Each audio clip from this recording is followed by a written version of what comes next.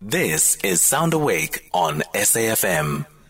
Agriculture now. The Canning Fruit Producers Association is concerned about the closure of Tiger Brands' Langeberg and Ashton canning factories in the Western Cape, saying it spells disaster for producers and other stakeholders. The factory is the largest in the country. The association has requested urgent intervention from the provincial government. So for more, we're joined on the line by Jacques Jordaan, who is CEO of the Canning Fruit Producers Association. Jacques, thank you so much for joining us. How are you this morning? Fine yourself. Good morning. Thanks for making time for us. So, no problem. So the reason for the closure of the factories in Western Cape is Tiger Brands is moving out of its deciduous fruit operations. What are the reasons for them moving out of this space?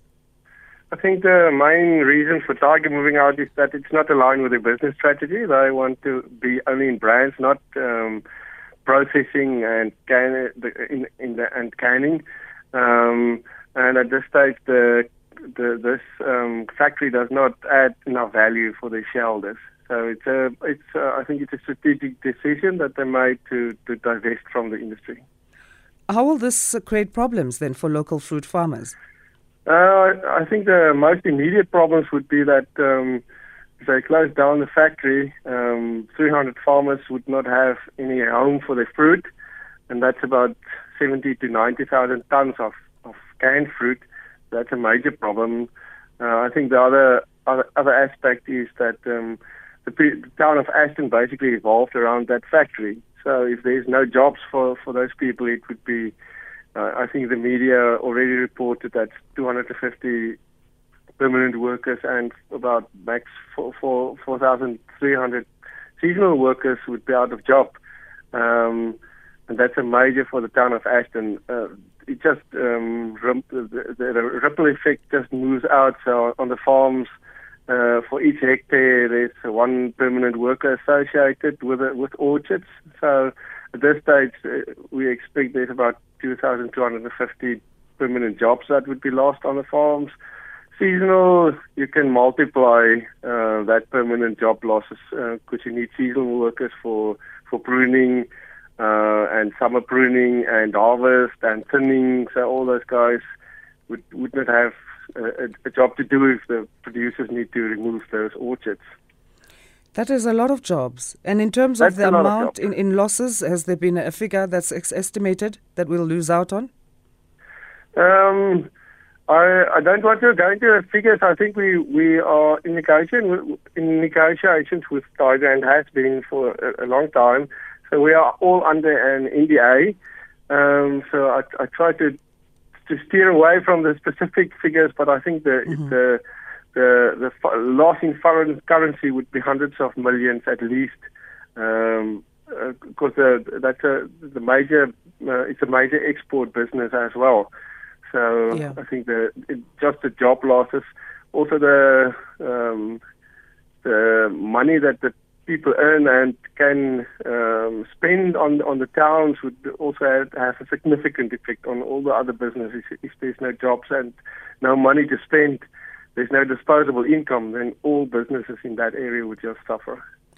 Is there something that can be done at this moment? Because the association, the Canning Fruit Producers Association, has asked for intervention now from the provincial government.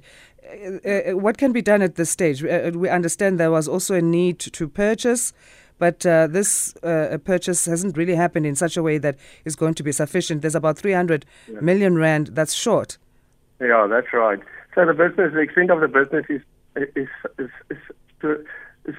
it's so big, and the input needed that the producers try to do this themselves. We are the association, but there's a group of producers, a consortium, who decided that they would like to acquire the business. The business originally was owned by the community, so it was.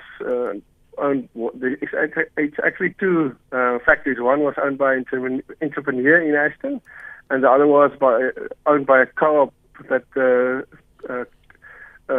producers established in 1940. So they thought they sold the business eventually to Tiger. Tiger consolidated these two businesses, and they felt that it would be good to get it back into the community before it just closes down. So at this stage, I think the running cost of this factory is so big, the working capital, that the producers need another equity partner, and I think that's where we are now. So one needs another equity partner of about 300 million. Also, basically, the effect of this factory closing and going into a 60-day period to acquire that kind of money and equity shareholders, it's a bit tight.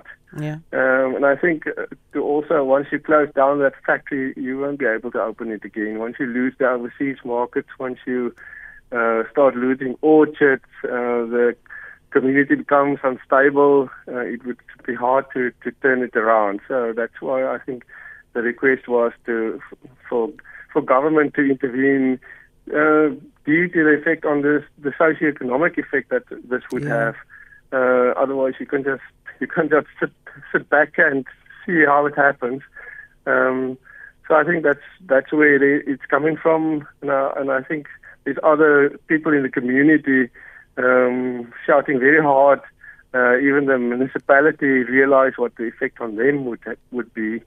So I think we are just one of the voices asking to intervene here and let us get to a solution.